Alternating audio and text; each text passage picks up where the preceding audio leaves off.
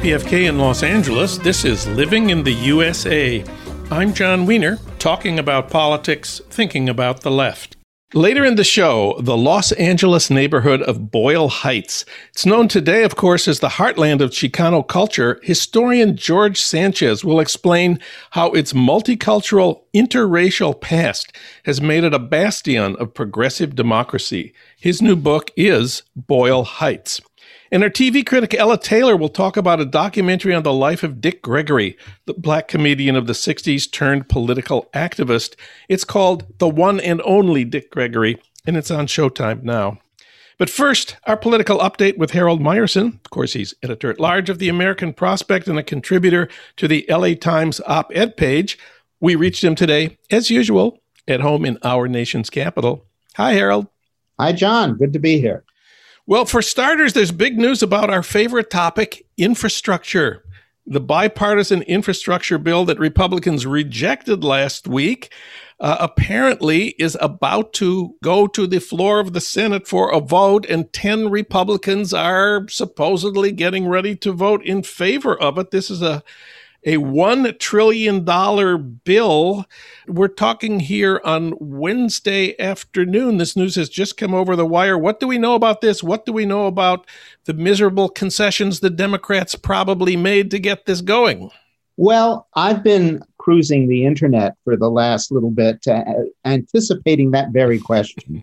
And the Washington Post was the only news source I saw that actually answered the question of what did the Democrats concede on. Originally, of the $579 billion that was to be the new appropriations, that included $29 billion for an infrastructure bank, which is a way, I think an excellent way, to generate investment, because when the infrastructure bank puts up X amount of public dollars, by all accounts, what happens then is that the private sector, knowing that, the public sector is invested, also invests, and it creates, surprise, more infrastructure, as is implicit in the name. But there was a hang-up, and it concerns a venerable piece of legislation called Davis-Bacon.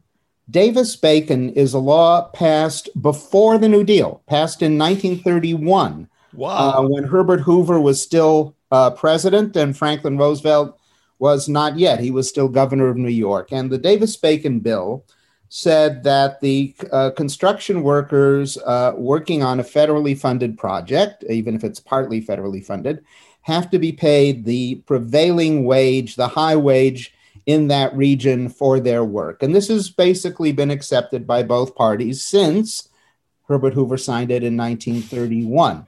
However, the Republicans negotiating with the Democrats, the 5 Republicans, insisted that it not apply to projects funded by the infrastructure bank, that they were okay with it as it stood. But if you added an infrastructure bank to the package, they didn't want the workers paid a prevailing wage. So apparently what happened was the White House and the Democrats said, all right, if this is your price, we will simply eliminate the infrastructure bank. That brought the cost of the program in terms of new spending down from $579 billion to $550 billion. And with that, a Merry Christmas to all and to all a good night, I guess. So that was the final stumbling block in the deal. And the Democrats sacrificed what is a very good idea. I mean, the world will not end here without it, but the world should certainly have been helped with it. So that was the price of Republicans signing on. I should add, however, that it's widely believed that Democrats didn't have the support of Joe Manchin and Kyrsten Sinema for their bigger $3.5 trillion bill passed through reconciliation unless the infrastructure bill in some way, shape, or form passed. And so that was, as it were, the gun to the Democrats' head. And you will note it was a gun held by 2 Democratic senators. Well, this whole deal on the bipartisan infrastructure bill was negotiated with Republicans by Joe Manchin and Kyrsten Sinema. So don't we owe them a big debt of thanks? Aren't they our heroes today? Well, say. I have to say, Sinema this is still not signed on to the PRO Act, which would update the National Labor Relations law so that it actually gives workers the power to form a union, even though anyone who followed the recent Arizona political campaigns that elected Hearst 2 years ago and Mark Kelly, her Senate colleague, and Joe Biden last November knows that unions knocked themselves out on those three Democrats, including Sinema herself, on their behalf. Unite Here in particular. Unite Here in particular. They certainly have a claim on Kyrsten Sinema, which she seems determined to, at the moment at least, neglect. So assuming that this actually works and that 10 Republicans vote for this and that Joe Biden signs a $1 trillion bipartisan infrastructure bill, this is going to have been a really tough one for those Republicans because their purpose in life is to make sure Joe Biden gets nothing. Their goal is to block every single thing he tries to do, and 10 of them have changed course to go against the bedrock principle of their party. Shall we congratulate them on what we hope they will do and what for their courage?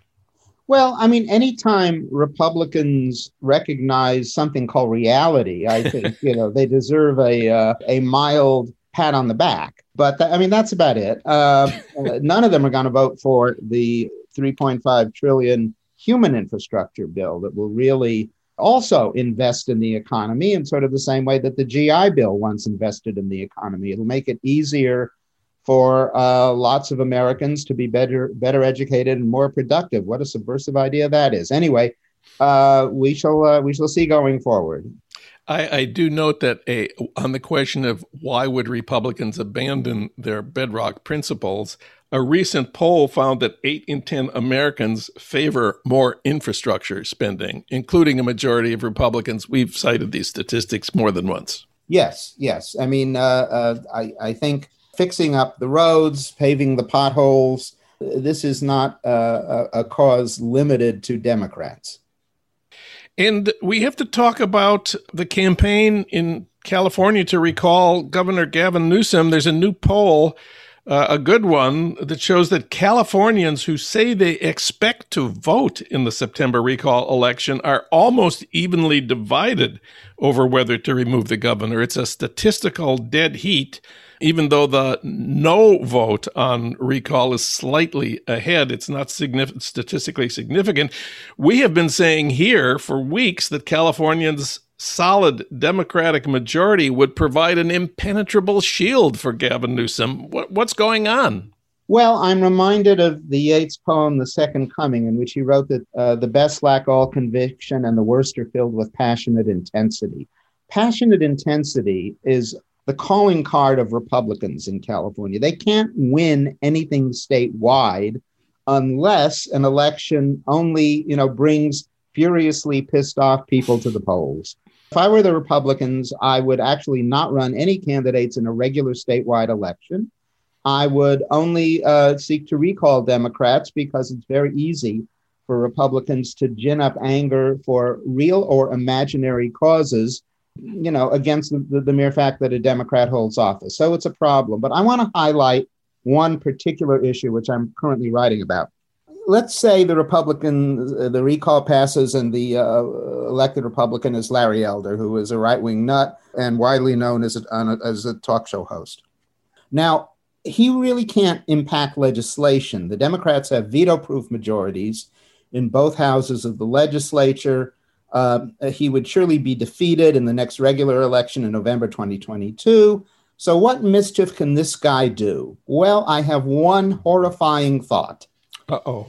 If anything happens to Dianne Feinstein, who is, virtually a nonagenarian, guess who would appoint her successor in the following year? And guess what that would do to every single Democratic plan nationally? I want that terror to be struck in Democratic hearts here and around the nation. That would be a goddamn cataclysm. And, it argues, just in case this election really does look to be close, for Feinstein resigning either now, so Newsom can appoint a successor, or in the little period of time between the result and the swearing in of the new governor. I mean, we've been down this road before with Ruth Bader Ginsburg. We're down this road again with Stephen Breyer. But this would be worse. This would be giving control of the Senate to Republicans, conceivably later this year, if something were to happen to Feinstein, who is one elderly person who, one cannot ever be sure about actuarially how she and therefore the nation stand. So I just excellent point. And let me just add that progressives have been arguing for at least a year that Dianne Feinstein should step down. Now, I wrote an LA Times op-ed about that about 2.5 years ago. 2.5 years ago. This is, this is dangerous stuff. I mean, I was writing it when she was just thinking about running one more time, which in fact she did, and of course won. She was opposed in the primary by former Assembly Speaker Kevin DeLeon, a state Senate president, now an LA City Council member. But I this is really playing with fire, and it's a dangerous game to play. We stand alarmed and upset. I want to get back to the national picture and to Congress. There's a new piece posted just now at the Washington Post that's about the voting rights situation, which we've talked about here many, many times. The headline is Democrats craft revised voting rights bill seeking to keep hope alive in the Senate. What can you tell us about this? Well, I read that piece, and it doesn't really say much about what's in the bill, except that it's pretty much like the earlier bill that didn't go anywhere. What it doesn't say, which is the only, really significant point, is whether Manchin and company, Manchin and Sinema, will vote either to suspend the filibuster in considering this bill or get rid of it altogether. Because it really doesn't matter what's in the bill. It matters. What matters is whether it takes 60 votes or 50 votes plus the vice president's to pass it. And the story doesn't actually have anything about that. So that's really the question on voting rights. It's not so much what's in the bill. It's about whether the Democrats are going to let a few senators' affection for minority rights in the Senate, i.e. the filibuster, to trump Americans' untrammeled right to vote. And let us recall something you have written about recently. Our president said that he does not support changing the filibuster rule, that it would, what did he say, it would create chaos? Yeah, well, my friend E.J. Dionne, writing a column, basically said, oh, God, this is Biden going off script. Can't the White House rein him in because, he was just extemporizing and got it backwards. From my sources, I think it is the case that Biden is still at some level wedded to the filibuster, but he doesn't really get a vote on this. This is up to the Senate. This doesn't go before the president. And if the Senate wants a legacy, if Joe Manchin and Kyrsten Sinema want a legacy that is more positive than negative, this is up to them. New topic. You have a new piece at the prospect.com that opens with the question, what's the most successful economic justice movement of the past decade? What's the answer? Well, before I answer the question, it's not prospect.com, it's prospect.org. So that's having established that, the answer is the Fight for 15. The campaign to raise the minimum wage, which began with a walkout at one fast food restaurant in Brooklyn in 2012, which is backed by the successor group in New York to ACORN, New York Communities for Change, and SEIU. And the slogan then, and the goal then, particularly for SEIU, was Fight for 15 and a union. Well, the National Employment Law Project, which is an invaluable think tank and advocacy group based in Washington, just came out with a study yesterday looking at how many American workers had their wages raised because of increases in the minimum wage laws at the state and local level, which have basically been prompted by this movement over the past decade, which commendably SEIU has continued to fund and organize. And their answer was 26 million, of whom 18 million were women and 12 million were workers of color. So Wow. this is a big deal, and they figured the increase dollar amount for all these workers came out to about $150 billion, which came out to about $5,300 per worker, which which is not negligible when you're working at that level of income. Quite the contrary. So here's the deal. State and local governments have the legal power to raise the minimum wage in their jurisdiction.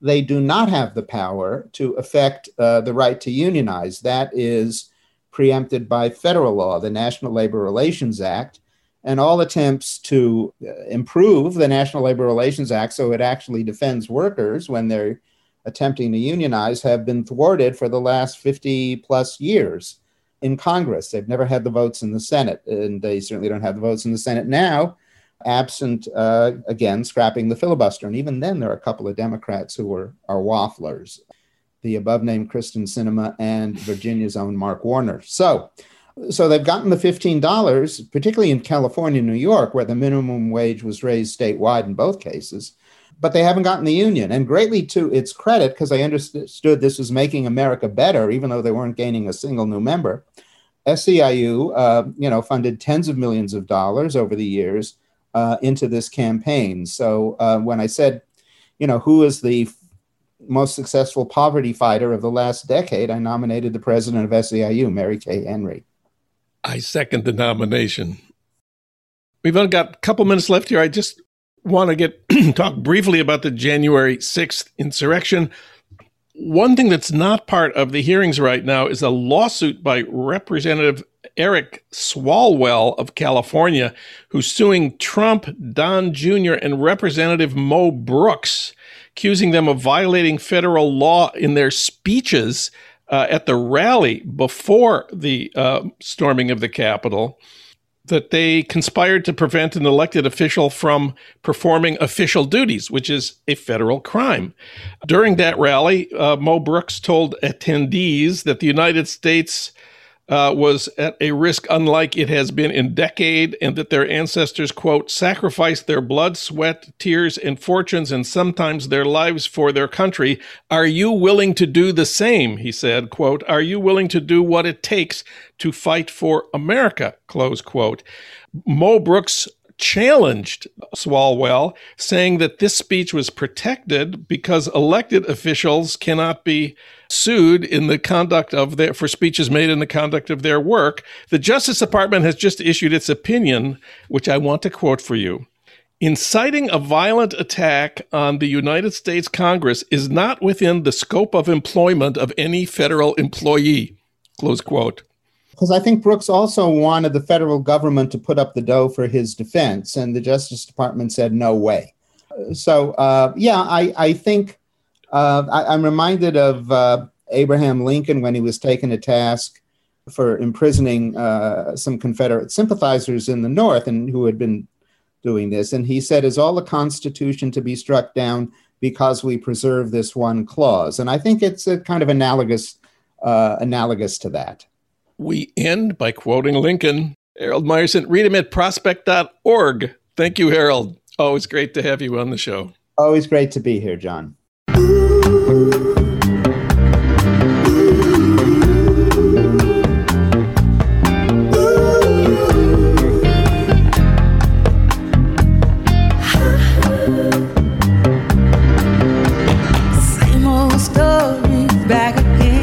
It's the same old story. This is Living in the USA, and I'm John Wiener, talking about politics, thinking about the left. Now it's time to talk about how a Los Angeles neighborhood, Boyle Heights, became a bastion of progressive democracy. For that, we turn to George Sanchez. He's author of the award-winning book, Becoming Mexican American, and he teaches American Studies and Ethnicity and History at USC. He's also the president of the Organization of American Historians. His new book is titled Boyle Heights. We reached him today in L.A.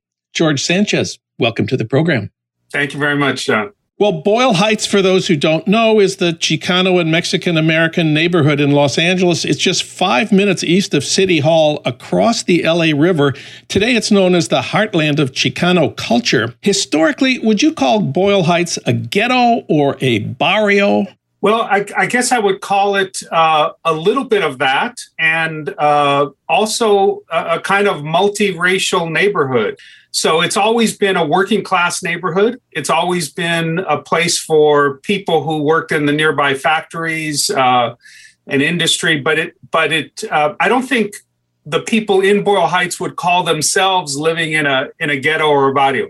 I think they would describe Boyle Heights as very multiracial, very, very American, therefore, from their perspective. And it wasn't really until after 1960 that it became majority Latino. So Boyle Heights has tended to separate itself off a little bit from the rest of East Los Angeles, thinking of itself as with this unique history of activism across racial groups. So I think, though many people would see it as a barrio, and it certainly has had, a working class background, it's certainly much more than that. You show how lots of immigrant groups started out there in the 20th century. First, East European Jews and Italians, Japanese immigrants, even white Southerners. How come they all picked Boyle Heights? Well, first of all, a lot of the rest of Los Angeles was often not available to them. There was racially restrictive covenants, and in the early part of the 20th century, that included not only restrictions against African Americans, Latinos, Asian Americans, but also many white ethnics that would otherwise have moved other places. But also, it was fundamentally close to the growing industry of Los Angeles along the LA River, in the industrial section to the south, near the city of Vernon. So it was a place that one could afford and could be close to various places of employment. And I think that's why Boyle Heights became such a place to land when you first arrived in Los Angeles. You open your book on the eve of World War II with a story about two high school girls, Molly Wilson and Sandy Saito. Tell us what you found out about them and about that letter Sandy Saito sent to Molly Wilson, June 1st, 1942. So let me tell you first about how we got the letter. We were doing, and this was when I was working with the Japanese American National Museum to do an exhibition on Boyle Heights. And an elderly African-American woman, turned out to be Molly Wilson, came in with two bags, grocery bag full of letters and said, I think I want to give these to you. And it turned out these were letters, return mail from letters she had sent to her Japanese American friends while she was in high school. And they would send back these letters to her all through the time that they were in internment camp. So basically around 4 years or so. And she had kept them in her closet for 50 years. Wow. And so she walked in and we were kind of amazed about this. And Molly had, as they were heading into high school in 1942, this was the time in which Japanese Americans were interned by President Roosevelt. Molly was very upset. She was a 14-year-old, very upset about this, taking away her best friends, essentially, as she entered high school. And so her own personal form of protest was to write a letter to each of her closest friends every week throughout the war. She just said, as long as they're away, I'm going to keep writing. And she did. She kept it up all through high school. And it turns out that it tells you a lot of stories, because when we interviewed her and her friends were the ones that told us the story about that group in junior high school, in which they had stood up for Molly, because when Molly was very popular, and when she was going to run for student body president of Hollenbeck Junior High School, the principal called her aside and said, "Molly, we don't think it's a good idea for you to be a student body president of this school." She didn't really understand why, and then she figured it out that it was because she was Black. And the friends were so outraged that they all decided none of them would run for student body offices. They were all ready to do. And so it was that backing up of her that led Molly to feel very wounded when Japanese Americans were interned. Roosevelt High School would end up losing 1/3 of its student body, its student body president, its editor of the school newspaper when entering World War II. And that letter of June 1st, which you reproduce in your book, has a drawing as part of it. Tell us about the drawing. So the first place that Japanese Americans who were coming from Boyle Heights were interned was the Santa Anita racetrack. And they were kept in basically stalls that had been set up for horses. And so this letter was writing to Molly, if you want to visit, this is what you would encounter. And Sandy drew, the fence where Molly would stand, armed guards, and then where her friends could stand. And it turns out that Molly wasn't alone, along with a lot of other Boyle Heights residents who were not Japanese Americans, to go and visit those Japanese Americans at Santa Anita. It was close enough that people could get there. And that was the summer of 42 before they were sent off to more permanent internment camps.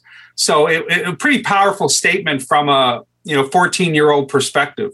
Amazing. Let's talk about a couple of specific historical moments, starting with Jewish Boyle Heights, a history that is being recovered these days.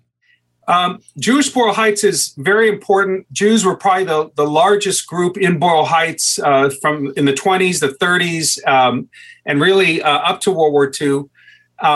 They came from Eastern European backgrounds primarily, but they had often already spent time somewhere in the East, New York or Chicago or Philadelphia, somewhere. And so Los Angeles was a secondary area of migration. These were working class Jews. They tended to be people who were affiliated with a number of labor unions in the city of Los Angeles. So a lot of union activity sort of centered in Boyle Heights. Garment workers, hatters, carpenters unions all set up shop in Boyle Heights. They also were heavily Yiddish speaking.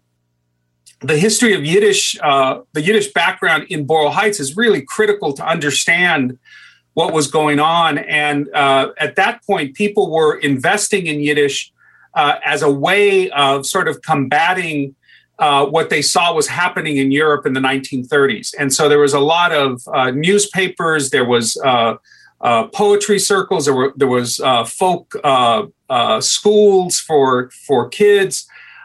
So the Yiddish life in Boyle Heights was actually fairly substantial. The Jews, however, also lived among other people. So one of the things I think is really critical is to understand that the story sometimes it's told today as if Jews used to live there and then they left and other people moved in like Mexicans and so forth. When in reality, Jews were living in a multiracial community. And so there's just all this interesting interaction that occurs really from the beginning of the 20th century all through World War II that speaks to the fact that Boyle Heights was absolutely a multiracial place. It doesn't mean that there wasn't discrimination in Boyle Heights, different kinds of backgrounds, but it does mean that the community formations were happening with an acknowledgement of how mixed Boyle Heights was. One of the biggest political events in the history of Boyle Heights of the last century that you recount came in spring 1968. It's very surprising, not the organized civil rights movement, not the labor movement, but high school students walking out in protest against conditions in their schools. Let's talk about the high school walkouts of 1968. Sure. I was able to interview several participants and particularly focused on women who seemed to be understudied in that lead up to the 68 walkouts. One of the things that happened in the 50s and 60s is the makeup of high schools in Boyle Heights actually changed dramatically from being overwhelmingly Jewish and Japanese to a much more Mexican-oriented student body. However, there was still a lot of real basic differences between the education that they got. The Mexicans were often put in home economics or in auto shop, not in college prep courses. And the college prep curriculums that each of the schools had were often still very white and very Asian American. So that differential drove a lot of Mexican American students to really wonder what was going on in their schools. Why wasn't there more Mexican American teachers? Why weren't they being encouraged to college? And so beginning in the early 60s, Mexican American students went to Camp Hess Kramer in the Santa Monica Mountains, where they partnered with older students, with some teachers. Sal Castro was among them, and really learned about what was happening much beyond their own community in Boyle Heights. They realized the differentials between schools on the west side and the east side that they were on. And they began to organize themselves at a local level to enact some kind of protest. They also learned from what was going on in Los Angeles. They learned from the Watts riots. They learned from other examples of protests, Cesar Chavez, the UFW, and they decided they needed to do something very public. And so they were aiming, with the help of Sal Castro and some older college students, to actually walk out at the very end of the 1968 spring semester. But in fact, what happened was, because of a tension over a theater, Barefoot in the Park, being canceled at one of the schools, they all walked out early in March. And so basically 5 high schools on the east side of Los Angeles all walked out within the first few days. And it was the biggest urban protest that sort of launched the Chicano movement in Los Angeles. Again, I think that these high school students have to be recognized as high school students who, in the spring of '68, of course, were going through tremendous upheaval in their lives while, Martin Luther King was assassinated, Robert Kennedy was assassinated. They met with Robert Kennedy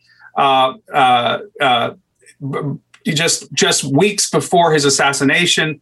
And they were also trying to graduate. These tended to be fairly student-body officers, people who were very active. For them, it was a learning experience that really affected them for the rest of their lives. And so many of them went on to incredible careers as teachers, as artists, as other, filmmakers. That group is actually a very important group in kind of the history of Chicano Los Angeles. By 1970, Boyle Heights was over 90% Latino. Of course, that was divided between recent immigrants, many of whom were undocumented, and people who had been born or spent decades living there. And this is also the era that's known as the rise of gangs. Boyle Heights became the kind of the gang capital of America by the mid-'80s. Let's talk about the place of gangs in this history. Absolutely.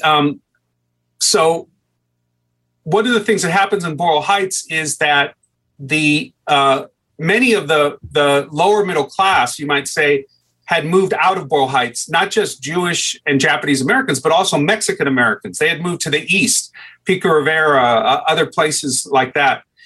And so you end up having impoverishment, but you also have these public housing units, which came from the 40s and had been really not very well kept. And so for very working class people, this was and very poor people, this was a place to land in Boyle Heights. Aliso Village in the Flats area was a huge place, but so was Ramona Gardens, the other public housing units. So you had some of these undocumented folks who landed there at a time in which, particularly in the 1980s, social services were being pulled out of places like Boyle Heights. There wasn't summer jobs for young people, a whole bunch of things. So that led to a proliferation of gangs.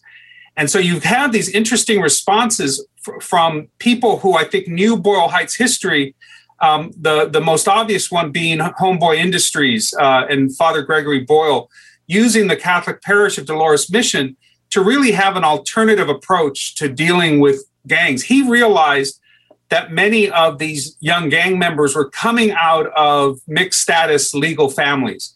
They were either undocumented themselves, the young people, or they were children of undocumented with very little opportunities to sort of rise up in the 80s and 90s. And he started Homeboy Industries as a way to replace gang involvement with jobs and raised money essentially to make sure that jobs were available to these folks, and really saw in them the possibility of different kinds of futures. And so Homeboy Industries, which has become one of the largest gang intervention networks really in the entire country, started in a Boyle Heights context in Aliso Village in the Flats area, and very much is attached to the fate of these undocumented families that began to really be a very large minority, if not the majority, of Boyle Heights. Today, Boyle Heights is fighting gentrification.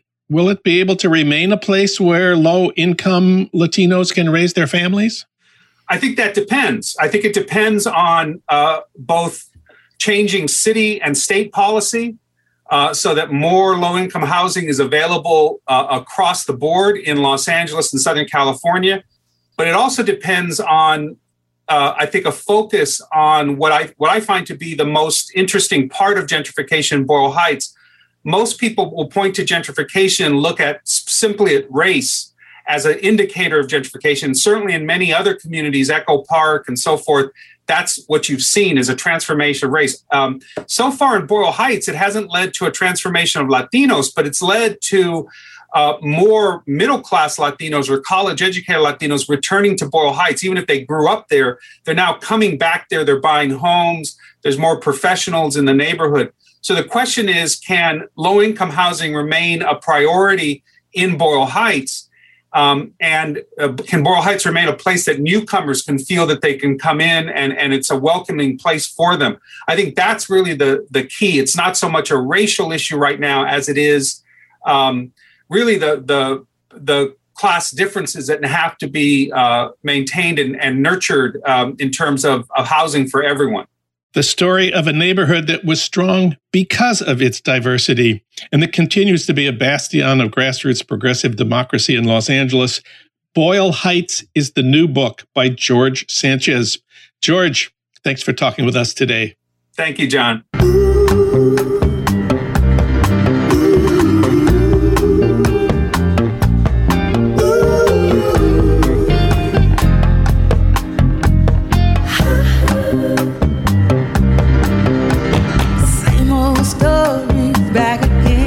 It's the same old story. This is Living in the USA, and I'm John Wiener, talking about politics, thinking about the left. And now it's time for TV Talk with Ella Taylor. Of course, she's a longtime critic and writer for the LA Weekly, NPR.org, the LA Times op-ed page, lots of other places, and she teaches at the USC School of Cinema. We reached her today, as usual, at home in Santa Monica. Hi, Ella. Hi, John. Masking up again. I'm afraid so. Well, first up today, we have a documentary about Dick Gregory, the black stand-up comedian and political activist of the 60s and after. It's called The One and Only Dick Gregory, and it's on Showtime. Let's talk about the Dick Gregory documentary. Well, this is an absolutely marvelous documentary and could hardly be otherwise because this is a man who had many incarnations, most of them glorious and one of them tragic, which fortunately was not the last one. And I didn't know all that much about him. I had seen, some footage of some of his early comedies, but it really was a revelation.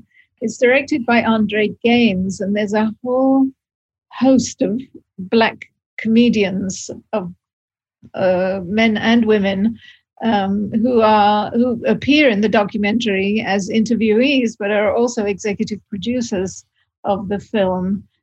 Among them, Kevin Hart, Chris Rock, Lena Waithe, Wanda Sykes. As I was listening to them, and Dave Chappelle, I didn't mention him, and he has some very intelligent things to say about Gregory. Yes. The thing that occurred to me is that actually, and that Chris Rock actually points out later in the documentary, is that he was really unlike any of them. And my own view, listening to him, is that he is much more like Mort Sahl or George Carlin or any of those highly politicized stand-up comedians, except, of course, that he was mainly talking about black inequality. And he started out like so many black people in the entertainment industry, as in the working class family in St. Louis, but quite early on discovered that he could make people laugh. And so he started his career in Chicago at the Playboy Club. Only the interesting thing about that was not the bunnies so much as the fact that he was playing to mostly white audiences. And not only were they white, they were Southern white, which meant that almost by definition, this was not a liberal crowd. And he was rather hesitant about doing so, but discovered that he was a roaring success, and upon which he said, once you get a man laughing with you, it's hard for him to laugh at you. So they ended up laughing at themselves. He had almost no filter. And by that, I don't mean he swore a lot, because he didn't swear very much at all, but rather that he was a brilliant intellectual who could really size up a societal crisis in just extraordinarily articulate terms. The very first thing we see on screen is the text of one of Dick Gregory's most famous jokes, which I quoted often in lectures on the history of the civil rights movement. Dick Gregory said, "I sat in at a lunch counter in an all-white restaurant for months. When they finally agreed to serve me, they didn't have what I wanted." Now, that's very funny, but it's also a very profound statement about the limitations of seeking integration into white society in America in the 60s. And this came at the moment when the nonviolent civil rights movement was kind of losing out to the more radical Black Power movement. And he was at the beginning very suave, very smooth, very handsome, and extremely dapper and well-dressed. And he was not the first to use a cigarette to regulate his timing, which was absolutely perfect. He was extremely funny. He appeared very often on the Jack Paar show, and he began to conquer the white airwaves until the civil rights movement, when he came to the realization, and this is his first transformation, that even though he was very successful and making a lot of money, he was performing for the wrong audiences. Now, at least according to this documentary, Gregory never did anything by halves. So for quite a long period, he pretty much abandoned all the lucrative paying gigs. And those he did do, he put towards the civil rights movement. He worked with Medgar Evers, and after Evers was murdered, which hit him really where he lived, because he was a close friend, continued working with Martin Luther King. Of course, he was an incredibly effective speaker because he was so funny. And between 63 and 68, he became a civil rights activist almost full time. And then he became an anti-war activist in the late 60s and ran for president in 1968 as an anti-war candidate. That story is missing from the film. This was a time when the Vietnam War had reached a peak. The incumbent president, LBJ, was the one who was responsible for sending 500,000 Americans to fight there, and it was assumed LBJ was going to run for re-election. So there was a big move to get a third-party candidate to challenge him. And in California, this was organized by the Peace and Freedom Party. They didn't want to be an all-white party, so they allied with the Black Panthers to run a presidential campaign to challenge the Democrats, the war party, in 1968. Dick Gregory campaigned to get the nomination of the Peace and Freedom Party, but the Black Panthers insisted that one of their own, Eldridge Cleaver, get the nomination in California. And so Eldridge became the Peace and Freedom candidate, even though he wasn't old enough to be president under the rules set by the Constitution of the United States. Dick Gregory did run as an anti-war candidate for president in 1968 in several other states, but in California, on Election Day, the Peace and Freedom Party did not have any name on its presidential line because their candidate was ruled too young, and it could have been Dick Gregory. His next self-transformation is that he went on hunger strike, and he went from 288 pounds to 98 pounds in a very short period of time, and was put in the care of an African-American woman nutritionist who set him on the right path to take care of himself. And at that point, he went from being a civil rights activist to a non-smoking vegan runner who was also a wellness guru and did very well at it, especially for the period that he was addressing his concerns to provision of health food for the Black community. He was right that the Americans' diet, and especially Black Americans' diet, was indeed resulting in obesity and diabetes and high blood pressure. And he was right that it's much better to drink water than to drink soda. And he was right that exercise is essential. But he focused on a cure-all product, a powdered meal replacement drink, the Bahamian diet. And this was a fad, which is what made him a lot of money, but then drove him into bankruptcy. That was more than tragic because he had 11 children to support. Luckily, he also had a very strong and supportive wife, Lillian. And he went from being a millionaire to being pretty much destitute. And at that point also, he was diagnosed with early onset Alzheimer's.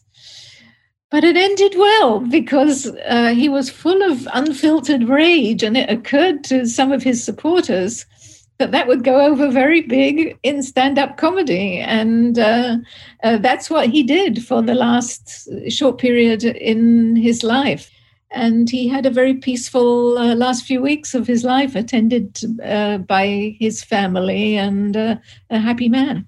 I do think also that even when he was performing for white audiences, he was actually doing a great service to comedy, but also to white people, because he got them to laugh at their own racism, which, as we now know today, is a very difficult thing to do, especially in the light of today's hearings, the investigation into the Capitol riot, in which one police officer who was African-American was told that he was not an American because he was Black.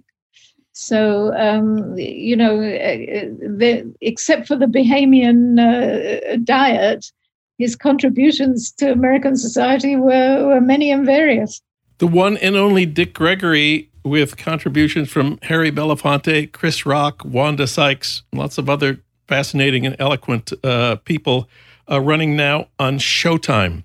Ella, what else have you got for us today? This is a TV series that I came to rather late and absolutely adore, which is Ted Lasso, which streams on Apple TV+.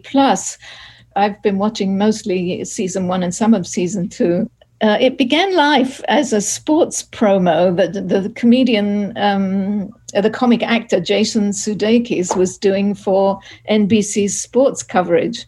And apparently it was so popular with the public that they decided to turn it into a full-throttle TV series. And Sudeikis is really wonderful as a quite terrible coach who has been coaching college students and is invited to coach, rather improbably, a Premier League British football team in Richmond in Surrey, which is basically the south of London. So he is thrown into an England that, believe me, is very, very far from Downton Abbey. Extremely profane, quite realistic in my experience. The thing that makes life hard, there's two things that make life hard for him. One is that the new owner inherited the club as part of her divorce settlement. She's wonderfully played by Hannah Waddington. And she, at the outset, wants to destroy the team to take vengeance on her husband, who loves this club more than anything, her ex-husband more than anything in the world. But over time, she and a whole bunch of really truculent Brits they surrender to the new coach's extraordinary goodwill, his complete lack of interest in winning, but his desire to spread goodness everywhere. He also he's quite bright on the underneath it all, which is something that makes it different from other comedy series. And it really is, pardon the pun, an awfully winning series with some marvelous performances by the British actor Jeremy Swift as Higgins, who's the assistant on everything. He's kind of a fall guy and he's just wonderful. Brett Goldstein, who plays the profanity-laced star whose star has fallen on the team, and Juno Temple as a kind of Twiggy type model. So it's very funny, it's very sweet, and it's unexpectedly moving. And whether you've seen season 1 or not, season 1 I think was only 3 episodes. Season 2 is going to be 12, and they've already ordered up season 3 for next year. That's how successful it's been. I was very loath to watch it because I'm not interested in sports, but I can't wait. Ted Lasso, the comedy about the American college football coach who goes to England to coach there. Season 2 on Apple TV+. We have time for one more briefly. We have another superlative documentary. Unfortunately, it's much more downbeat than the one and only Dick Gregory. It's called Sabaya, which is an Arabic term. I don't know the exact translation, but it basically describes the Yazidi sex slaves who were held by ISIS during ISIS' heyday and then hidden by them in really the most dangerous camp in Syria after ISIS was defeated, the Al-Hol camp. And this is the story of, it's directed by Hogea Hirori, who is a Swedish Kurd, who, and, you know, these camps were guarded by Kurds. So he or she, and I'm not sure which it is, I suspect it's a she, had a personal interest in this. What she does, or he, is to follow a group of Yazidis who, had been liberated and now had formed the Yazidi Home Center, which was really just a very big house. And a few men and female infiltrators dressed in full Muslim dress, head to toe, went into the camps armed with prior information about, particular young girls who were being hidden by ISIS women and men in the camps, and took them out. And they were armed only with a mobile phone and a gun. That was it. So the focus is extremely narrow as you see these people go from tent to tent. They must have agreed in advance for the filmmaker to have gone with them. Some of these poor young girls, there was one who was 7 years old, if you can believe that, but most of them are in their teens. And of course, all these ISIS women are saying, no, we don't even know who they are, and we're not ISIS anyway. And they systematically, methodically, and doggedly show them the evidence that they were. They bring them out and they take them home to this center where their wives act as the rehab for these girls, which is a very, very difficult thing. The tragedy is really augmented by the fact that many of them have had children by ISIS men, and they cannot, in some cases, the families of these young girls would not accept the babies. So they had to, on top of everything else, they had to leave the babies behind at the home center. It really is an extraordinarily tragic story. A few have been saved, and in a coda at the end of the film, we're told that there are thousands of Yazidi girls still missing. And where can we see Sabaya? At the moment, we can see it in theaters at the Laemmle Royal and the Playhouse 7 in Pasadena.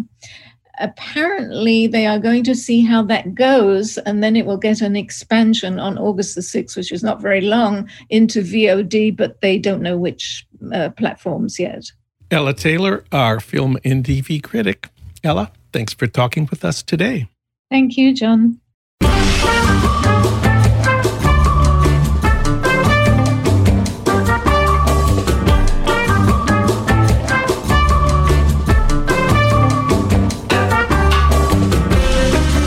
That's it for today's Living in the USA. Our sound editors are Will Broughton and Alan Minsky. Our social media maven is Renee Reynolds. KPFK's programming traffic director is Matt Perez. Thanks as always to Ry Cooter for our theme music, Mambo Sinuendo. Living in the USA is recorded and produced at our Blythe Avenue studios in Los Angeles. If you miss part of this show or any of our recent shows, you can listen online anytime you want at livingintheusapod.com. I'm John Wiener. We'll be back next week talking about politics, thinking about the left, and living in the USA.